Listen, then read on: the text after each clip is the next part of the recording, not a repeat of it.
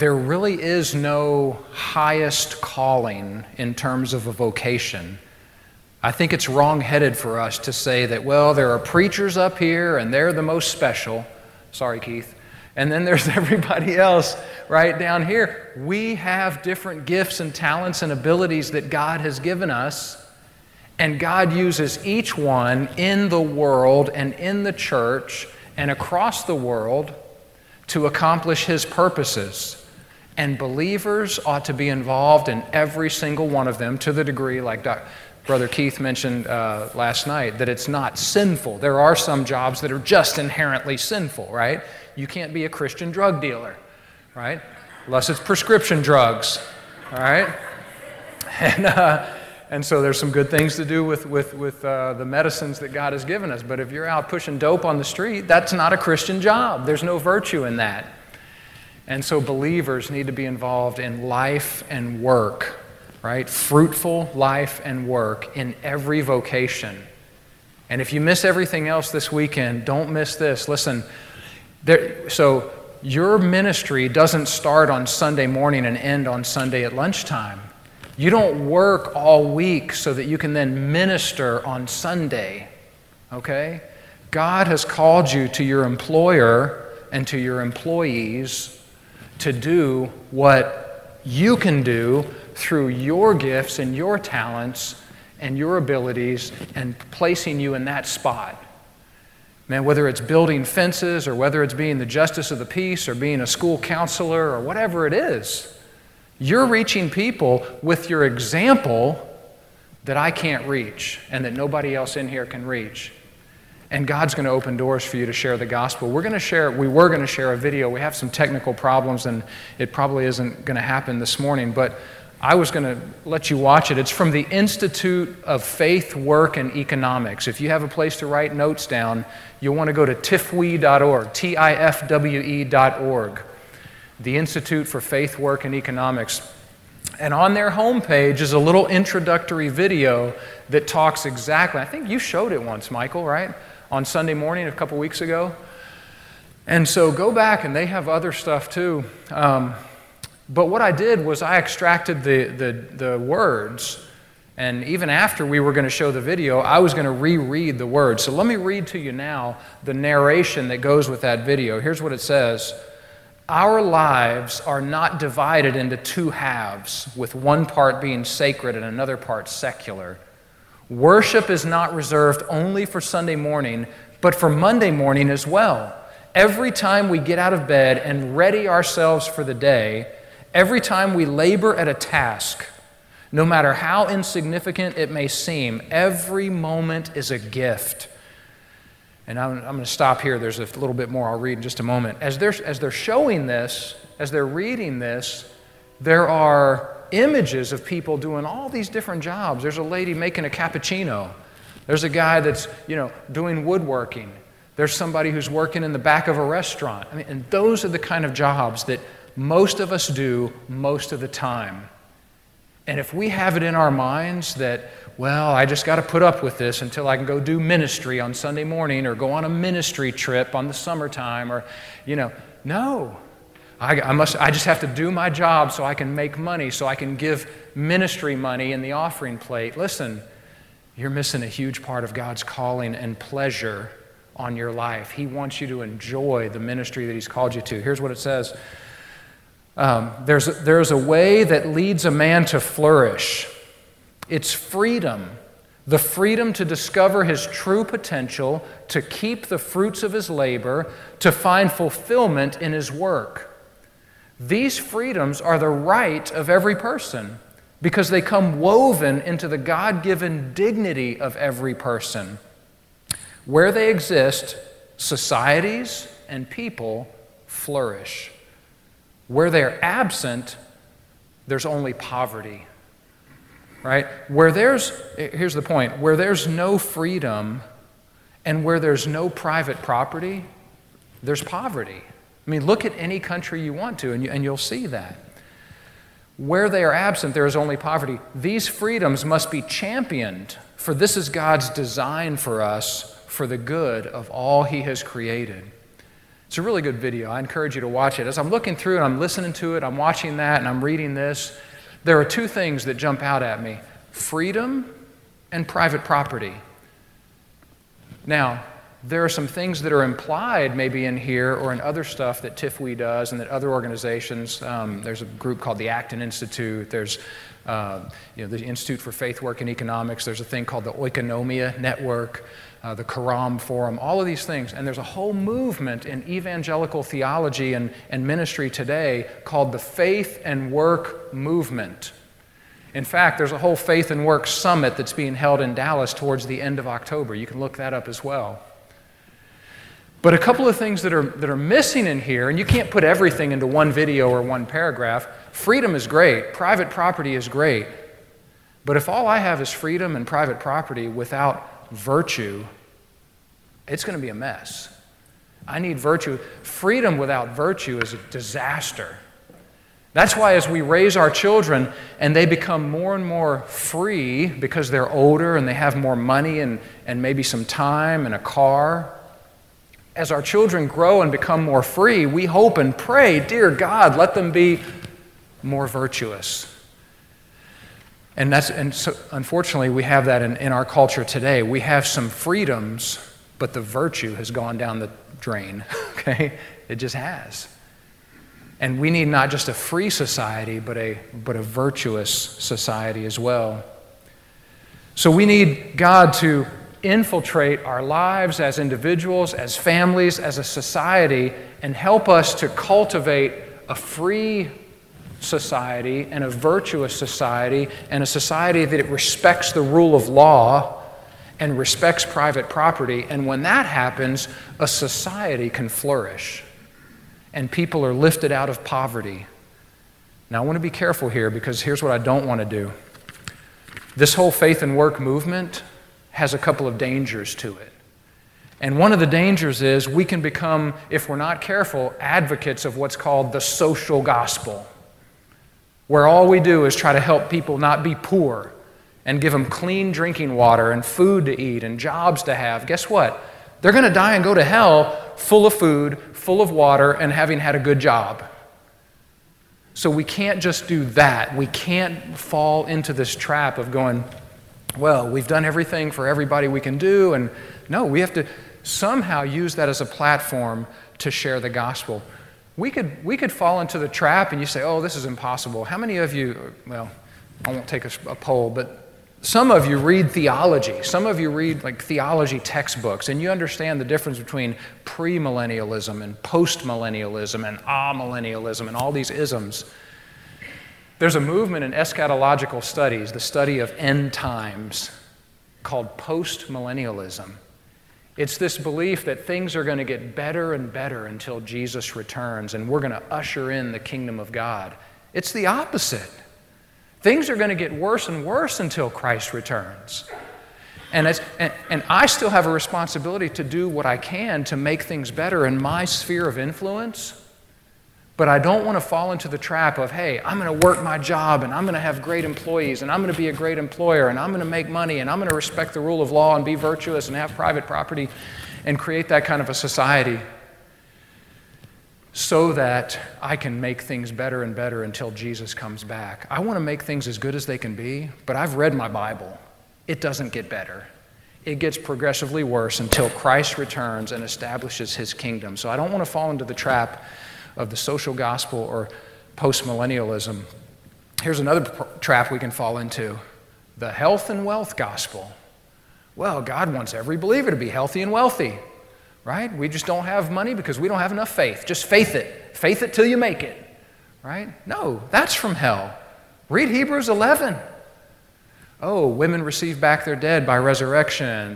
They flourish. They put foreign armies to flight. They did all of these wonderful things by faith. And then what does it say?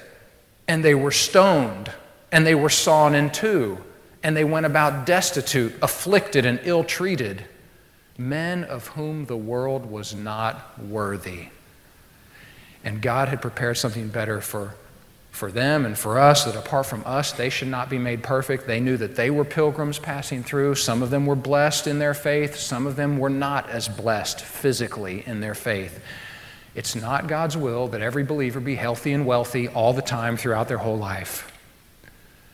Sometimes He brings things or allows things into our lives where we have a little bit of an up and down, right, throughout our lives. So I don't want to get caught in a health and wealth gospel or a social gospel or postmillennialism. And similar to the social gospel, I don't want to get caught in what's called liberation theology. There was a movement a few generations ago in South America and other parts of the world where good theology was just sort of freeing people from oppression, right? Making sure that they weren't under a dictator anymore. And somehow that was salvation. It's wonderful to bring people out from under dictators, right? And to help them set up their society in such a way that it's not tyrannical.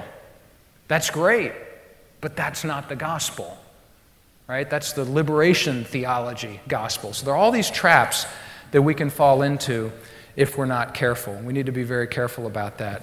My points today, and I would, with Brother Keith, say this: apologize for not bringing you an expository sermon. He said we can do it once a year and then apologize for it. I'll apologize for mine ahead of time and say that I do the same thing. I preach through books of the Bible. In fact, I just finished Ephesians out there in Alvord, and we're in the book of Acts now.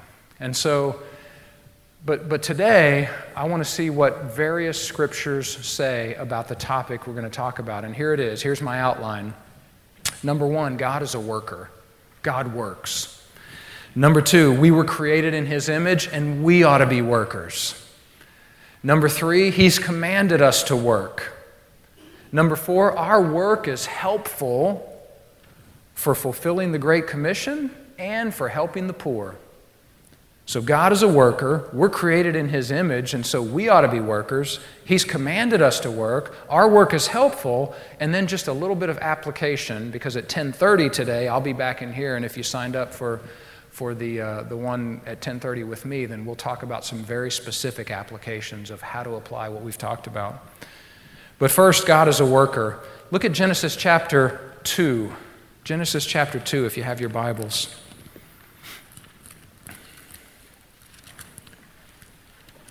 Thus the heavens and the earth were completed and all their hosts. Genesis chapter 2 and verse 1. The heavens and the earth were completed and all their hosts. By the seventh day, verse 2, Genesis 2:2, God completed His work which He had done. And He rested on the seventh day, what? From all His work. The same word that's used, that's translated into our English word work, is the same word that's used in Genesis chapter 39, verse 11, when Joseph, the son of Jacob, who was sold into slavery, is used about him when he was working in Potiphar's house. It's the same word in 1 Kings 7, verses 13 and 14, which says, Now King Solomon sent and brought Hiram from Tyre. He was a widow's son from the tribe of Naphtali. And his father was a man of Tyre, a worker in bronze. And he was filled with wisdom and understanding and skill for doing any work in bronze. So he came to King Solomon and performed all his work. Hiram was laboring, working with his hands. Now God, there's a difference between God and us. God doesn't have hands. God is spirit, right? But He works in a very similar sense to how we work. It's the same word used in 2 Chronicles 16:5 when someone named Baasha was fortifying the city of Ramah in the northern kingdom of Israel. They were working to do that. It's the same word in Nehemiah 4:15 with the work of rebuilding the wall of Jerusalem. God is a worker. In Genesis 2, He rests from His work. And again, it's different from us. He doesn't literally need rest because He's tired. So there's a difference. But He does do work. John Piper, who he says this about God's work. Now, these are not the same Hebrew word, but it's the idea that God works. He says God works, and we see it all throughout Scripture. In Psalm 55:22, the Lord will sustain you. He works in the fact that He sustains you. In Isaiah 64:4, from the days of old they have not heard or perceived by ear, nor has the eye seen a God besides you who acts on behalf of the one who waits for him. God acts. He works for you and me. Acts 17:25, nor is he served by human hands as though he needed anything, since he himself gives to all people life and breath and all things. He's giving to us right now. He's working to give to us life and breath and all things. The eyes of the Lord run to and fro throughout the earth to show himself strong for those who trust him. He shows himself strong. He's working to work on your behalf. If I were hungry, I wouldn't tell you. Call on me. I will deliver you. Psalm 50, verse 15, he delivers us. Even to your old age, I will be the same, and even to your graying years, I will bear you. This is from Isaiah 46:4. He says, I will bear you. I have done it. I will carry you. I will bear you, and I will deliver you. To old age, I will carry you. I have made, and I will bear. I will carry and save. All these things he's doing for us on a regular, constant basis.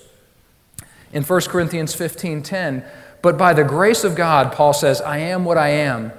And his grace toward me did not prove vain, but I labored even more than all of them, yet not I, but the grace of God with me. He says, I labored. Paul says, I labored, but it really wasn't me. It was God working. God is a worker. Unless the Lord builds the house, Psalm 127, unless the Lord builds the house, those who build it labor in vain. Right? We can work. But if God's not working on our behalf, and he does work on our behalf, then it's vanity. Work out your own salvation, Philippians 2, for it is God who works in you.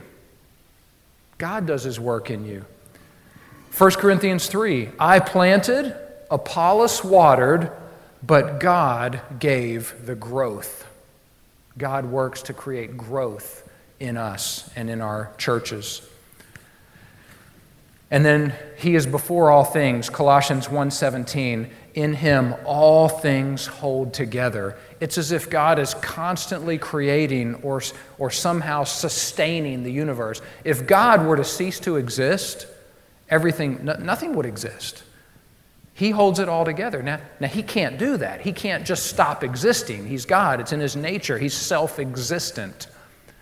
He's the uncaused cause, right, as Aristotle would say. He's the unmoved mover. A lot of Christian theologians picked up on these ancient philosophers and they went, yeah, they got a little bit right. God's always existed. God sustains everything. God is a worker. So God is a worker, and we also ought to be workers. Look at this. We are created, number 2, we are created in God's image and ought to work. In Genesis 1:26 and 27, you go back there in your Bible, Genesis 1:26, God said, let us make man in our image according to our likeness, and let them rule over the fish of the sea and over the birds of the sky and over the cattle, over all the earth and every creeping thing that creeps on the earth. God created man in his own image. We should stop right there and just fall down and worship God. This is amazing. God made us a little bit like him. He made us in his image. In the image of God, he created him. Male and female, he created them. God blessed them, and God said to them, be fruitful and multiply, fill the earth, and what? Subdue it. I've talked to people before who, if I could afford organic food, I would eat it. Let me just tell you. It just seems like it would taste better. It seems like it would be healthier. Now, there's all kinds of studies that show it's not, or that it is, or people disagree and agree about all that. So I like to, if it says organic and it comes in a really cool green package, right? I like it. Wow, this was grown in local farms and local, I go to a restaurant near the Criswell College. Can't even remember the name of it, but they have a garden out back where they get their herbs and they sprinkle it all over their food. It's good stuff. But sometimes the same people who are really into that are into sort of just letting everything sort of just go, right? And I'm just telling you my experience with people that I've met. And they say, oh, no, don't cut the branch off that tree. Leave it natural.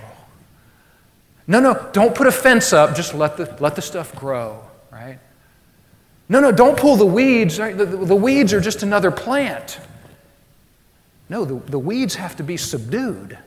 Right? When I pull weeds out of my garden, I'm subduing the earth. I'm doing what God said here. Fill the earth and subdue it. When we put up a fence and say to our livestock, you can't go any farther, I'm ruling over the livestock. It's good for us to trim back the poison ivy, to pull up the weeds, to put up a fence, to plow the ground, to fertilize it, and to make it produce something better and different. God set it up in a natural state, and He said, now fix it. Make it even better. Now, He did say it was good, and it was very good, but part of the good and very good was us having the mandate to subdue it. So put up a fence, pull your weeds, mow your grass, trim your trees, keep the livestock where it needs to be. And when we do that, it's us being created in God's image. It says He created man in His image. In the image of God He created him. Male and female He created them. And He blessed them and He said to them, be fruitful and multiply. Fill the earth and subdue it. Rule over the fish of the sea, the birds of the sky, and every living thing that moves on the earth. So it's a very delicate balance for believers. It's a very delicate balance for how should we be environmentally friendly? How should we make sure we take care of the earth, but not fall into the trap that the earth is more important than us? We're the height of creation. God made us as rulers, not to dominate, but to have dominion. There's a difference, right? Domination is more like, I'm going to do whatever I want, whenever I want. I'm going to tear it up and exploit it. And dominion and subjugation just says, no, I'm going to take it and I'm going to improve it and improve it and improve it. And there are ways to do that and there are ways not to do that. And we need to be very smart and very wise and prayerful about how we do those things. We're created in His image, and He created us in His image to work. He's commanded us. Number 3, He's commanded us to work. Again, Genesis 1:26 through 28, He commands them, be fruitful, multiply, fill the earth, and subdue it. You could go to the Mosaic Law in Exodus, Leviticus, Numbers, Deuteronomy, and you could see command after command after command about fences and crops and animals and arts and crafts and tabernacle and temple and what we might call secular work and sacred work, right? Work outside of the temple, work inside of the temple. Although it might be good for us to begin to do away with that secular-sacred divide and see all of life as sacred. There's a Dutch theologian named Abraham Kuyper, Kuyper. Abraham Kuyper is most famous for this phrase, and if you know anything about Kuyper, you've heard this. There's not a square inch in the whole domain of our human existence over which Christ, who is sovereign over all, doesn't cry, mine. There's not one square inch in all of creation over which Christ, who is sovereign over all, doesn't cry, this is mine. The homeschool classroom is mine. Chick-fil-A is mine. First Baptist Keller is mine. That garden behind the it's called the Garden Cafe. Hey, there you have. I remember the name of it. Garden Cafe. It's on Junior Street. Check it out. It's really good stuff. People don't acknowledge God there very much, but it's His restaurant, and it's His garden out back, and it's His little chickens that are wandering around. When I was privileged to go out to Philmont and hike for 2 weeks with my son Micah, backpacking across the mountains of New Mexico, all those trails, I said, well, Wade Phillips, his name is Wade, not Wade, Wade Phillips gave all this land out there at Philmont, and now it belongs to who? To BSA, Boy Scouts of America. No, it doesn't. It belongs to God. Those Rocky Mountains are God's. That moon up in the sky you saw last night is God's. The rain, it's God's. All of it is His. And He has commanded us to work in all of these different areas. In 1 Thessalonians 2:9, Paul says, I was working night and day so I wouldn't be a burden to any of you.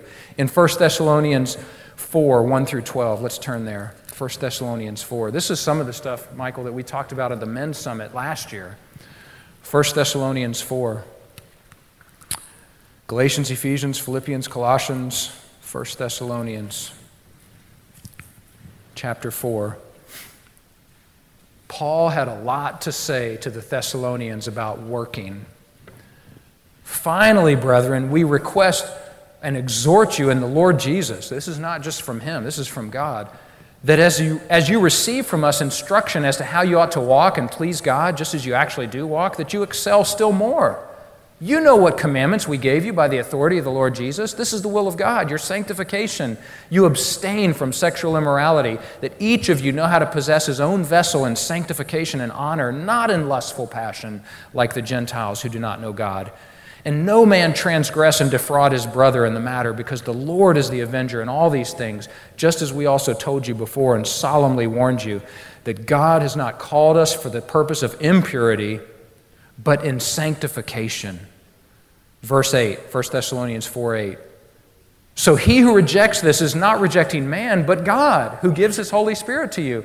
Now and so Keith mentioned it last night, this comes right on the heels of sexual purity and treating each other in the right way. Now as to the love of the brethren, you have no need for anyone to write to you, for you yourselves are taught by God to love one another.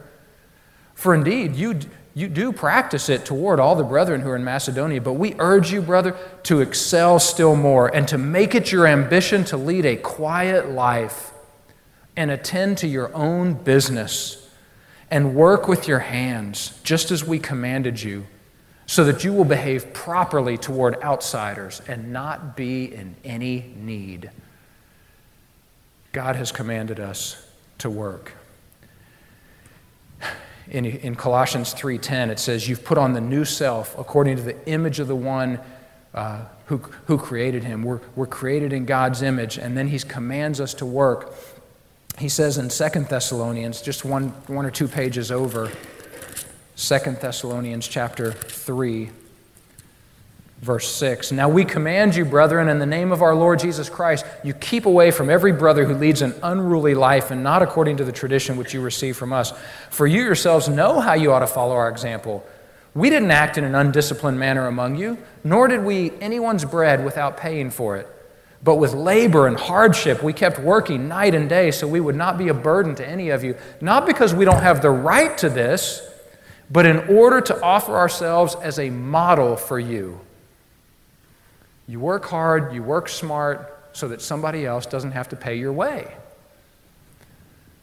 This is not to say that you don't need stuff sometimes. Sometimes you get in a tight spot or somebody is so down and out that they need something. And that's when we work hard so that we can share with that other person. So that you would follow our example. For even when we were with you, we used to give this order. If anyone is not willing to work, then he's not to eat either. For we hear that some among you are leading an undisciplined life, doing no work at all, but acting like busybodies. Now such persons we command and exhort in the Lord Jesus Christ to work in quiet fashion and to eat their own bread. God is a worker. We're created in his image, and we ought to follow that example. He's commanded us to work, and then our work, and I'm almost finished, our work is helpful. It's fruitful for the Great Commission and for Jesus' admonition that we try to help the poor. Our work is helpful for fulfilling the Great Commission. What? Really? So when I go to work every day and, work on an assembly line or sweep up the floor or make chicken or whatever I do, that's helping fulfill the Great Commission? Absolutely. Look at 1 Timothy chapter 2. 1 Timothy 2. Chapter 2 and verse 1. I've shared this passage with you in past talks, but it has a specific application to what we're talking about today. First of all, I urge that entreaties and prayers, petitions and thanksgivings be made on behalf of all men, for kings and all who are in authority, so that we may lead, this is the same language he used back in the passage I read a minute ago from 2 Thessalonians, so that we may lead a tranquil and quiet life in all godliness and dignity. You say, well, that's the goal, just that we would be tranquil and quiet and godly and dignified? No, that's not the end goal. Keep reading. This is good and acceptable in the sight of God our Savior, who what?